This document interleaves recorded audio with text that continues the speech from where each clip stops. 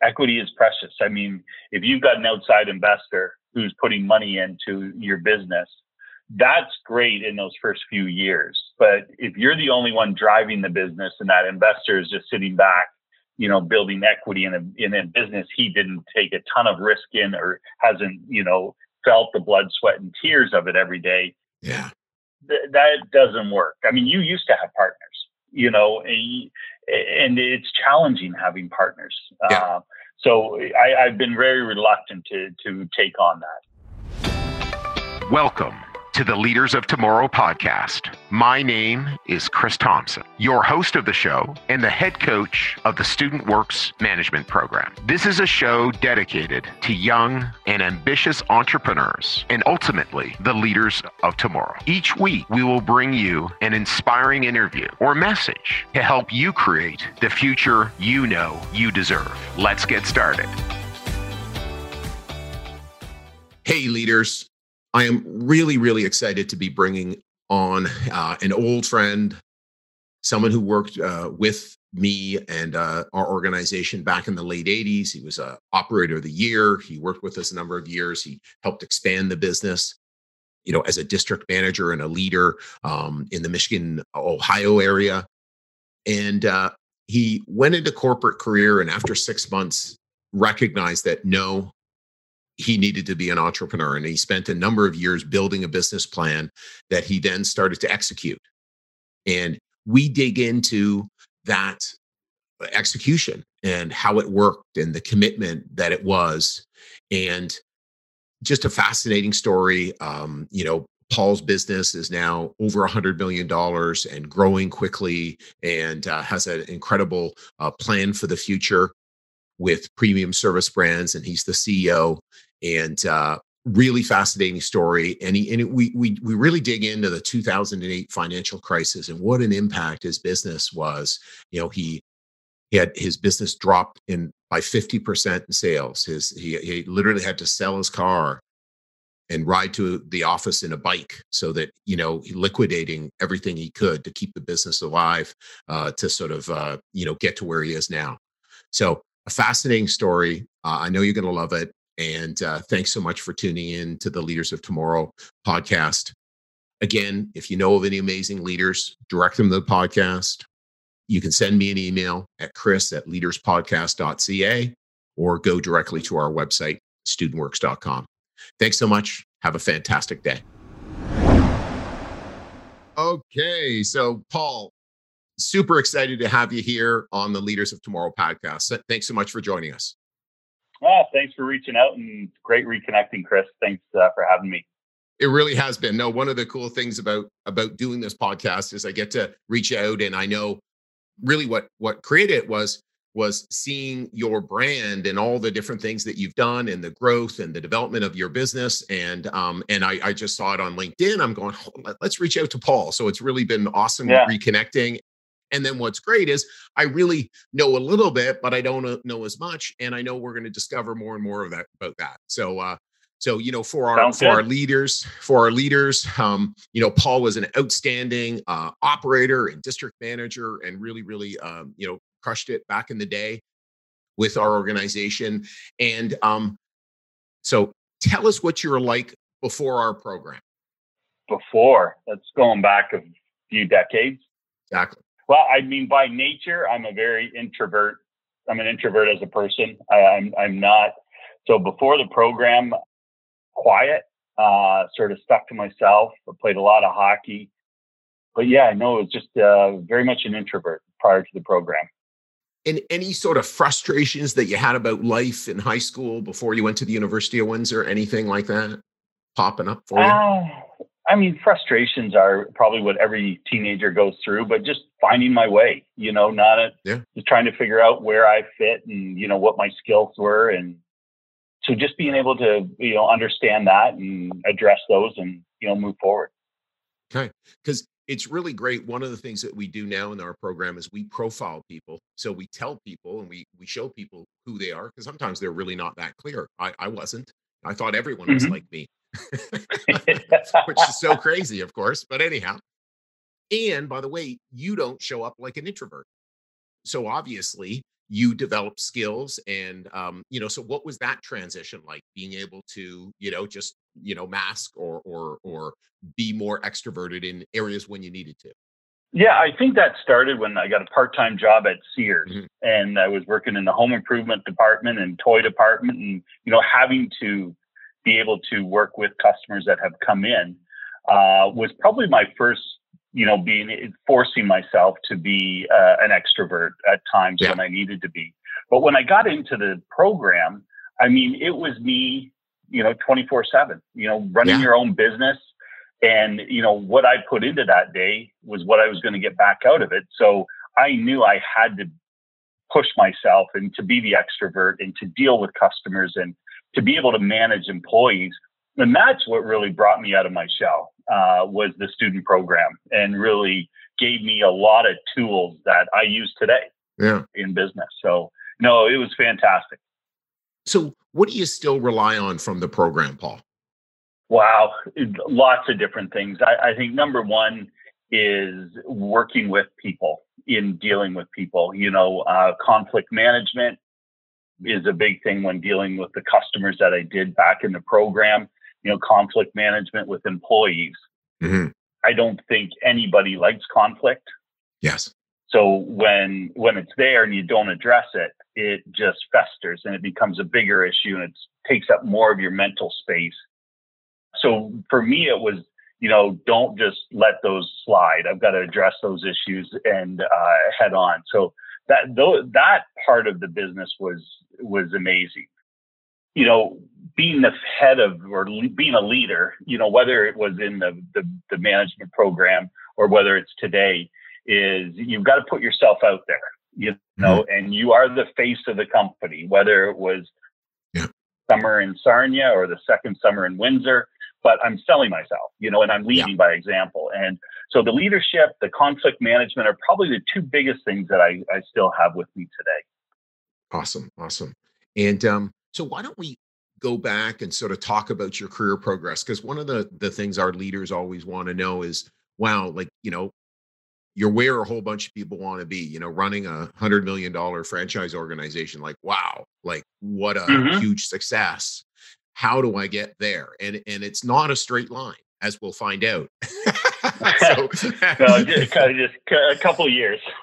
Exactly. Just a couple of years. Exactly. Yeah. Exactly. Just overnight. Just scaled it real fast. Exactly. Yeah. Exactly. Yeah. So, after Student Works, what did you do? What were you thinking, et cetera?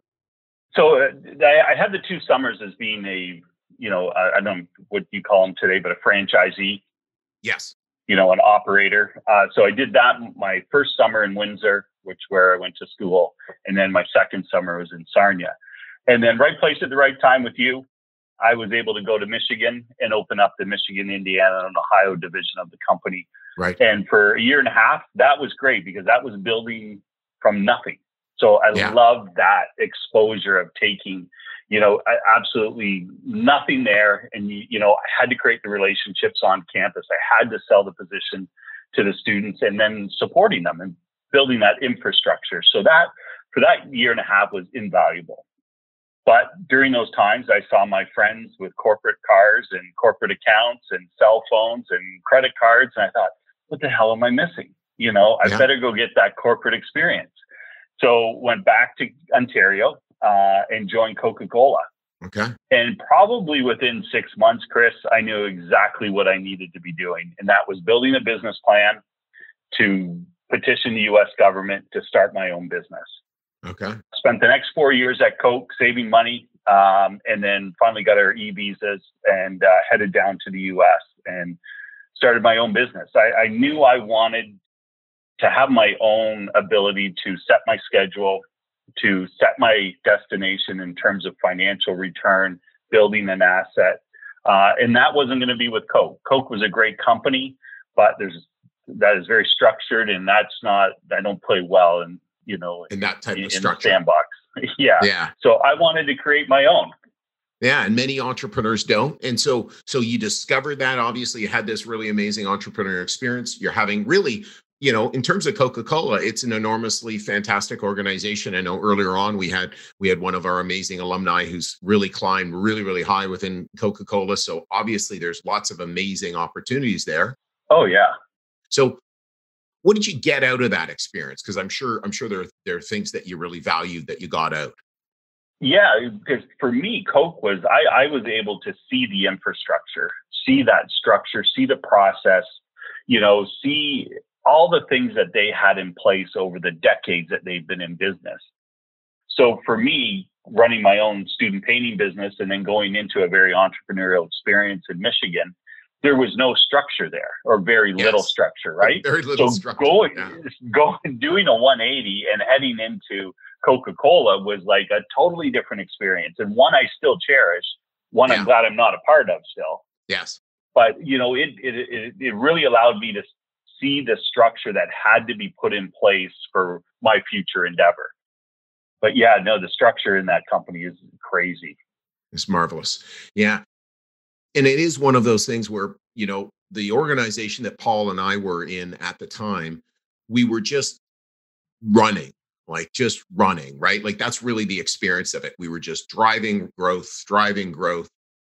And there was just so little structure. And we were just so oblivious to the fact there was so little structure.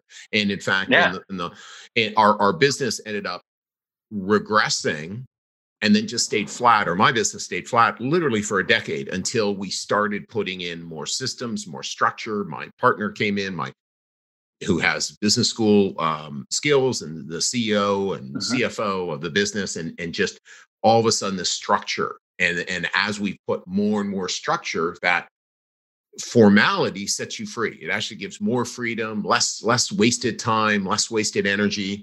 And what's really great, Paul, is that you saw it, and then you obviously probably started building it into your business plan. Okay, this is what didn't work at StudentWorks, and I'm going to go put it in. I imagine. Yeah, for sure. But I mean, not taking the experience at StudentWorks was amazing without the structure. Nobody was going to ever outwork you and I, Chris. No absolutely. There's a lot more people out there probably working smarter than Paul Flick is, but nobody was going to outwork us.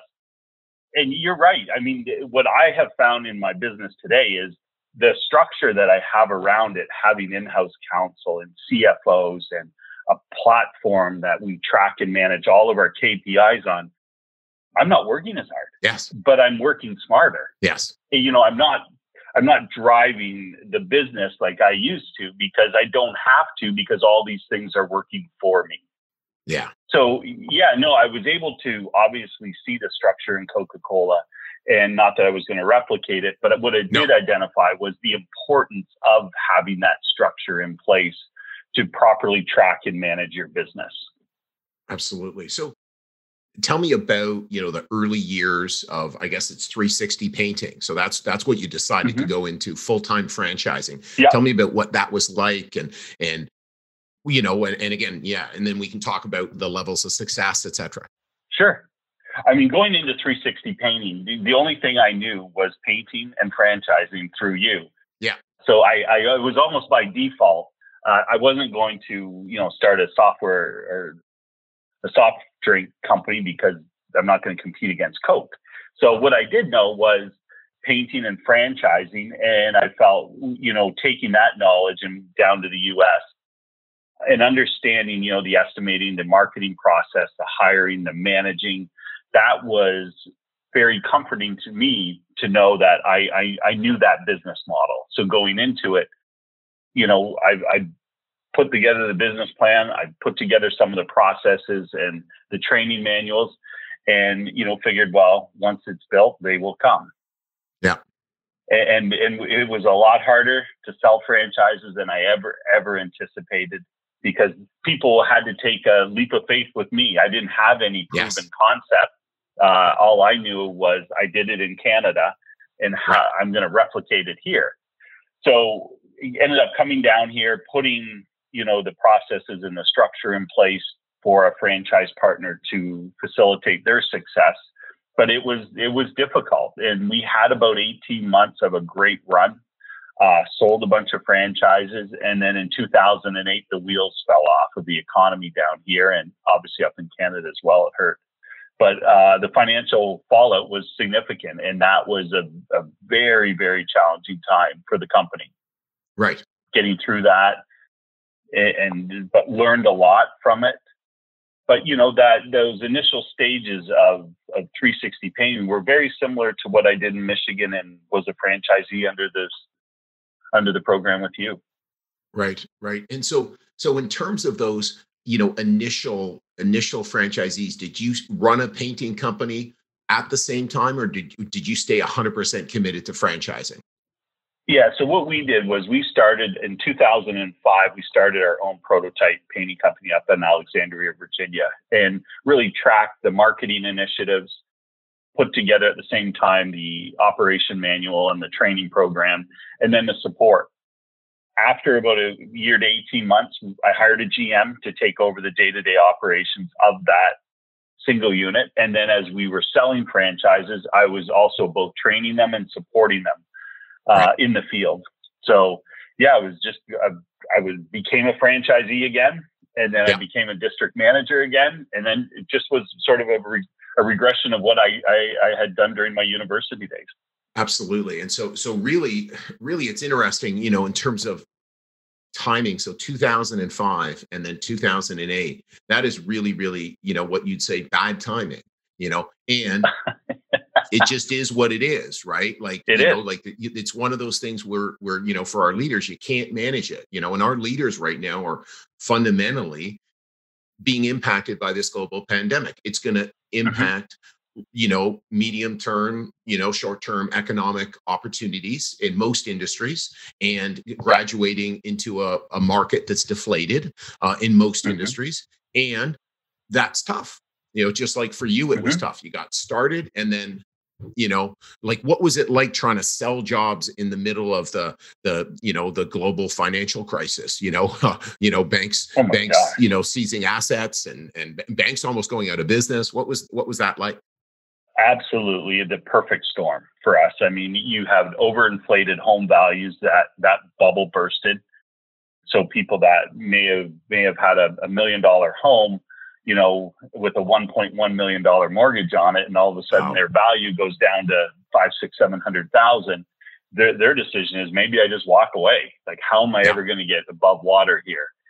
Banks were obviously foreclosing at record amounts. So from a consumer standpoint, nobody was going to invest money into their homes because they didn't know, A, if they were going to be able to stay in their home. And two, is they were so underwater, any additional investment just made that proposition even worse. And it just seized up the whole liquidity in the U.S. So even people weren't buying franchises. Yes. So it was a perfect storm for us to get through. And, it lasted a long time, Chris. It wasn't a 6 month. I kind of equate it to what we're going through today for the restaurant and the tourism industry. Yeah. The COVID is not going to go away next week or next month or next year. Yeah. And they've got a long road, just like we had in 2008, 9, and 10. So, but yeah, no, nobody was spending money. So nobody was, investing in their business, and selling something was very difficult at any margin level. So did your business retract then, Paul? Oh God, yeah. Significantly. We lost probably 50% of our revenue, as we headed into 2008. By the time we ended 2008, we were about half of revenue. Wow. And so being half of revenue, it's really difficult to be profitable, right? It's really difficult not to lose money, right? And so all of a sudden you're losing money, and you're holding on by your teeth, and then also your assets outside the business all of a sudden are dropping too, right? Your real estate, property, like everybody's real estate, is dropping. So really stressful times. How'd you keep your head? We liquidated everything. Okay. I can even remember it getting so bad, I sold my car just for food and to pay the utilities at the house. So then I just drove my bike to the office, So for me, as a very optimistic entrepreneur, much like you, I knew it was going to end. And, and every month that it would go by and it didn't end, I was just like, damn, but it's going to end. And so I just kept my focus long term and rang up enormous amounts of debt. Yeah. Crazy debt to just keep the lights on and provide for those franchise partners that we did have to get on the other side of it. Yeah. Well, thanks for being, so authentic and sharing this story, just because I think a lot of times, people see the success and then they don't see what it took. It's like, hey, selling your car so you can drive to your office on a bike, and had you stayed at Coke, you would have been making six figures. And that's right. And I won't lie to you, Chris, there were some days I wish I was back there back then. So like, what did I do? And yeah. Oh yeah. Yeah. And we had just had our first child in January of 2008. Yeah. So, I mean, it was just a perfect storm for the family as well. But those challenges, that adversity has made me a better leader today and have built a better company for it. Yeah, no, for sure. And I've had similar just real beatings or challenges or just very, very difficult times. And it's really easy again for somebody to look and think, oh, wow, everything's great. No, there are times where they haven't been. And so, the market starts to turn around. Why do you think you've been able to be successful and recruit strong business owners into your franchise? Like what has set 360 Painting apart? Well, what always drives the success is the individual franchise partner's success, because any prospect is going to come into the office, look at our infrastructure, look at the systems, the software we have in place. But their biggest takeoff is going to be talking to an existing franchise partner. And if those franchise partners that are out there that we continue to invest and make sure we facilitate their success, they're going to say good things that, Paul and his team have lived up to their commitments. I'm happy with the decision I made, and you should do the same thing. So, for a franchise system like ours anyways in the US, it all gets down to validation of what the franchise partners are saying.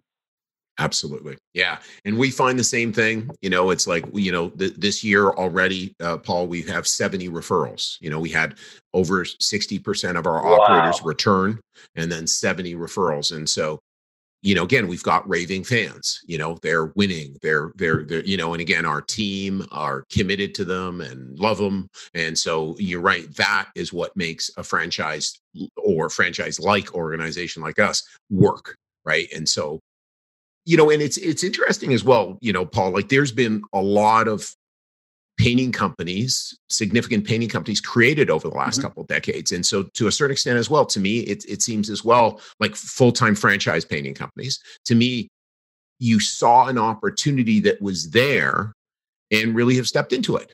And so well done, right? Like it was kind of like, it's a sleepy industry.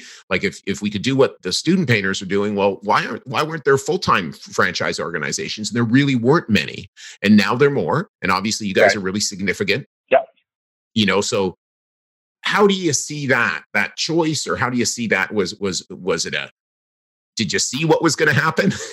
Or, just like, about the opportunity and no, pretty soon there'll be a bunch of people, or how do you see that, Paul? Well, so first of all, I love the home service industry. And as I mentioned earlier, getting into it, the only thing I knew was painting and franchising. So that was comfort for me. But my vision was always to have multiple service brands under the same umbrella, servicing the same customer. So anything like painting, it's a very fragmented, customer service deficient, technology deficient industry. But it's a massive industry as well with high margins. So any industry like that, I'm attracted to, that I can go in and change a customer's experience and have a professional service done versus the guy that, shows up covered in paint, beer breath, hasn't shaven, and is running his, painting business in the back pocket of his cell phone. Yeah. That's not, customers demand more today than Yes. what the industry typically has. And I can talk freely about it because I have a lot of respect for a company called CertaPro Painters. Yes. And they are the world's largest painting company. And they do about $450 million in system-wide revenue. Mm-hmm. You know, down here, the residential, like commercial industry is about 60 billion. So, Chris, they're less than 0.5% of market share. Wow. So there is such a massive opportunity that I saw in the industry and continues to see in the industry is that, you know, customers demand a better experience, better quality, and they don't want Chuck in a truck showing up, you know, hopefully showing up. Hopefully on time. Yeah. Exactly. And, you know, not buying the cheapest paint at Home Depot or Lowe's. Yeah. So that, if we can provide that customer experience, the vision is how do I, you know, cross-sell that with our other brands? And so I love the home service industry. And you could look at any part of the home service industry, whether it's plumbing, whether it's HVAC, whether it's garage doors, maid service. It's very fragmented, but it's a massive industry. Like down here, it's just shy of $500 billion a year. Wow. Is the home service industry. So it's massive. And it's dominated by Chuck in a truck. Yeah. What's fascinating as well is that what I know to be true about you, Paul, is you're going to work your butt off, right? And you're going to really work hard to provide service to your franchisees, to the end consumer, right? Like that's a given because that's what you learned here, right? And then you go and take over time, building systems, building talent in your organization. And then, because as the business scaled, like, what about that? Like, as the business starts to scale, there's a tendency to, do I take more money out and buy a nicer car, or do I go hire a CFO, or do I go upgrade my CRM? How did you look at those types of decisions as you had to make them over the years? Yeah, I think it's probably a lot of it's come through maturity, Chris, because there were a lot of times I spent money on maybe a nicer car than I should have bought.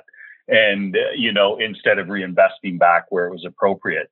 So those things that I've seen in my past is making those mistakes to buy a nicer car so your friends see in a nicer car versus, hiring a CFO or putting a software system in place. Really, that car became very expensive because the mistakes that were made by not putting the right people and infrastructure in place really, slowed growth, mistakes that cost money. So as I matured and learned from those mistakes, and that's the one thing I think about the program you run is there's not a classroom in any university in North America that's going to teach you the practical hands-on experience. And for me, I was a terrible student. I went to grade 14 in high school. I did a victory lap at university. I mean, I was terrible. So for me, it's all about learning hands-on. So I made those mistakes, but, and I'm very proud of where the company is today, but it could have been where it is today a lot sooner by reinvesting back into what needs to be reinvested in versus going on a trip, flying first class, buying a new car that I didn't need. So my advice is put the right infrastructure in place first, and then it will pay it back in spades years from now. Spades later. Yeah. And it really is difficult choice. It takes, as you mentioned, maturity and patience, and those things are hard to come by. And again, thanks for sharing. So, and I really love what you're doing around, again, broadening your base over the last number of years and providing these other services, and so that again, trying to own a customer fully to provide garages or maids or these different types of services. So are you starting to see an impact where your teams are working together, the different services? Yeah, both at the local level and our team here in Charlottesville. We have an initiative which we call Home One, and it's all about owning the home and whatever service that is overlapping in a specific area where we have multiple franchise partners like Charlotte, North Carolina, where we have, the Made Right 360 painting, ProLift doors. In real time, we can identify a new customer and the job being started. And then we're able to immediately cross-sell a different service to them through direct mail, direct email campaigns. We have our own in-house call center, so we do outbound calling, and we're able to drive free leads for our franchise partners, reducing their customer acquisition costs, making them more profitable. But this is all incremental leveraging of our biggest asset, which is our customer base, our end user. Right. And our end user is the same across all of our brands. Right. And I guess the exciting thing for, your franchise partners is, wow, my experience here is just likely to keep getting better. Yeah. Right. So they're kind of in the same boat with Paul, and they're actually encouraged to go and look for a franchisee in the market, and again, not, just in a win-win way. Hey, if somebody comes over and takes that made business, then we can work together and build more business together. Yeah, no, absolutely. They're attending home shows together, reducing their, home show entry fee cost in half. They're doing direct mail pieces that are co-branded. So the more people we can get in a certain market, the more efficient they can become, the more productive they can come, and we can support that, from a head office standpoint. So, once a customer has a good experience, as they're going to come back, and they're not going to ask for another estimate. So it's a much easier sales proposition if they have that good customer experience. Fantastic. And so one of the things we always love to sort of chat about is failures or mistakes. Are there anything that sort of, I know you've touched on a couple, anything that sort of stands out for you that, wish I'd maybe had done it differently? Again, for our leaders here who want to be successful as a senior leader, either running their own business or in corporate Canada, US, et cetera. Yeah. Obviously sitting in Canada, working at Coca-Cola, putting together my business plan is much different when you have to start executing the business plan. And then all of a sudden something's going to go wrong. Nothing is like a hockey stick in business. Yeah. You're going to have your challenges. You're going to fall down. I was so undercapitalized, Chris, going into the US. Okay. I wasn't even remotely properly capitalized. And that's my biggest mistake. And then when 2008 hit, it made it 10 times worse. So no, I was way undercapitalized. Based on my business plan, I was perfectly capitalized, but the business plan never goes as planned. Yeah. So I was way undercapitalized. There were obviously people that I couldn't pay, and it was whatever you think you need, I would maybe double it. And then you've got, because once your time is spent focusing on cash flow, it's not focused on driving the business. Yes. You're looking just to put your finger in the dike, and hopefully that it changes, but you got to stay focused on the business, and you can't do that if you're having cash flow problems. Totally got it. No, and I think that's just, again, so wise, and it certainly speaks to some challenges we had early on in the business as well. Mm-hmm. And it's a difficult spot, to get properly capitalized, et cetera. Mm-hmm. Did you ever look at selling equity in your business? Yeah, I did. And I have at times, and then I paid them back. So I look at that more as loans being taken out versus actual equity. Right. Equity is precious. I mean, if you've got an outside investor who's putting money into your business, that's great in those first few years. But if you're the only one driving the business and that investor is just sitting back, building equity in a business he didn't take a ton of risk in, or hasn't, felt the blood, sweat, and tears of it every day. Yeah. That doesn't work. I mean, you used to have partners, and it's challenging having partners. Yeah. So I've been very reluctant to take on that. Yeah, no, and I totally get it, and we're happy that my wife and I own this completely, and there's just so much more alignment. Yeah, and can be a real concern. So as you went from that university student to now a business owner, full-time creator, value creator, what did you need to change about yourself, Paul?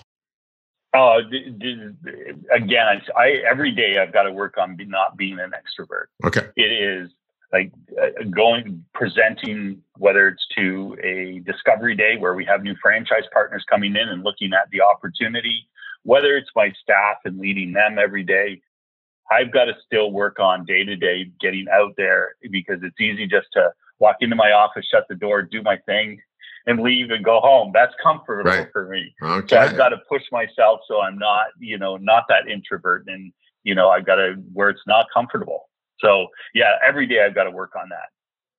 Awesome. What I love about that is we all have weaknesses. And so we all, your weaknesses won't go away. You'll need to continue to manage them. For me, Paul, I'm a major optimist, and that's a weakness at times, right? I can be too optimistic. And I know, you've said you could suffer from that. I also am too nice, and that's a problem. You can be too nice, and it can impact your business, and it can impact relationships. And so for me, I need to continue to watch that, it's not going to go away for Chris. It's not going to go away for Paul, and for our leaders listening, it's not going to go away, and the biggest thing we can do is shine a light on it, acknowledge it. And then, okay, let's, how am I doing? Check in. Yeah. Oh yeah. No, absolutely. You've got to continue to push yourself, and those challenges, and everybody has them. Nobody's perfect. Yes. Don't just go away. You've got to, for me anyways, I got to work on them every day. Right. And, I like working on it. I can always be a better person. Yeah. No, and it's great as well to frame it in that way, right? Like just, okay, hey, I want to keep growing. I want to keep, doing better. And obviously, as well, when you do get out of the office, you make a significant contribution, right? I'm sure you've had that feedback, from your team members, et cetera. They go, oh, we like to see Paul here, right? So you can tell it works, right? So, yeah. Yeah. So what key habits would someone want to steal from you? What key habits do you have that you've built up over the decades, Paul? I get up at 4 a.m. every day. And you do? From 4 to 6 is my most productive time of the day. Nobody's up in the house. I would always make sure that you take time away, for yourself. And sometimes it's just meditating. Sometimes it is working on a project with a clear mind. But from 4 to 6, before the kids come down, before the wife gets up, is my time. And I would encourage everybody to do that. Every day I do that. What a fantastic habit. Wow. So just to back that up, what time are you going to bed so that that's possible? Yeah, typically around 10, 10:30, somewhere around there. So you're good with 6 hours sleep. So that's a nice, and you don't look tired to me, Paul. So yeah, 5 to 6 is sort of the sweet mark. Anything more than that is kind of wasted time. Okay. Well, that's awesome. And so do you have a meditation habit? Is that something you've built over the years, or? Yeah, it is. And it's the first thing I do in the morning. And it's just to sort of put myself, on the right path for the day. And then I get my coffee and I start working on projects that, and for me, I've had an amazing team that I've been able to bring on board. So for me, it's all about where is the company, a year from now, 5 years from now, 10 years from now, and really start working on that, whether it's acquisitions, whether it's a new platform, whether it's a vision, starting a nonprofit. So those are all the things that I get accomplished, in my time. Yeah. Without the constant interruptions throughout the day. Right. Oh, that's really, really great. And I know just over the last number of years as well, I've started a meditation habit, and it really is powerful. Just less things going on in my head on a constant basis because of the work that you do, in the morning or at night. And even again, it's not long periods of time that you need to meditate for, for our leaders listening. It's the goal's not the Dalai Lama for Paul and I. No. No, it is not. No, I got too many things to get done. That's exactly it. So, when you think of a leader of tomorrow, what comes to mind? Wow. Somebody with a work ethic, somebody that wants to take a chance.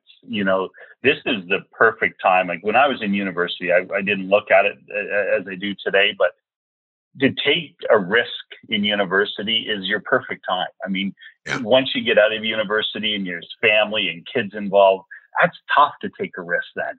Yes. So I would encourage anybody in university to look at this program. Hands down, better than any Harvard MBA. It is going to give you real skills, and you have the opportunity to take the risk today. You got lots of time, ahead of yourself to be conservative, but take the risk now and get that hands-on experience. Yeah. Well, I so agree with you. And, for our leaders, obviously outside the program, it just makes sense to take the risk before you get used to having a nice car or get used to a quality of life. And do your best to restrict that quality of life. Do your best to keep as much as possible living like a student. And, again, wealth is actually money that you create, minus the amount of money that you spend. So it's always keeping that gap. And so when we're young, you can have things go sideways, and you got a lot of time to catch up, and certainly both of us have had serious sideways experiences of our life. And now, we're decades in and we're on the other side of it, which is great. And then it's just, protect that base, protect that success, and don't, now is not the time that Paul and I would choose to take big risks. We'll continue to expand and grow and do things and build and, and again, on the contribute on the not-for-profit side, or for us, we raise money with MS. So those are things that we can do. And again, from a solid base. But it really is, it's tough. I'm always shocked when I see so many entrepreneurs who create businesses later. But a lot of times I know it might be their second or third or fourth business. So a lot of times those stats are a little deceiving, because you'll see fast growing businesses and wow, gee, hold on, that person's in their 40s or 50s. That's amazing. Well, hey, that's their fourth business or whatever, Right. Yeah, they got lots of capital to scale quickly. Yes, that too. Yeah. So, well, Paul, again, I appreciate that you spending the time with our group today, and even more so, just for what you've. And I've never known that you were an introvert, because it's not how you show up ever for me. I'm just so appreciative of again jumping on and making this contribution. So thank you so much. Well, thanks, Chris. I'm so appreciative you reached out, and great hearing all the success. You betcha. Well, we'll stay in touch for sure. So you got it. Okay, take care. Bye-bye. Thanks, Chris. Hey leaders, I hope you enjoyed this episode. By now, you are aware that we work with ambitious students every single year to not only help them run their first successful business, but to further their development as a leader and give them an unfair advantage in the future over their counterparts. It's why starting now and only for the next few weeks, we'll be on campuses across Ontario, Quebec, and the East Coast, interviewing students who think they have what it takes to start their first business and get started down their path of entrepreneurship. If you think you have what it takes or know someone who might be interested, visit leaderspodcast.ca/apply and start your application process today. Once again, it's leaderspodcast.ca/apply, and I can't wait to see you on the other side.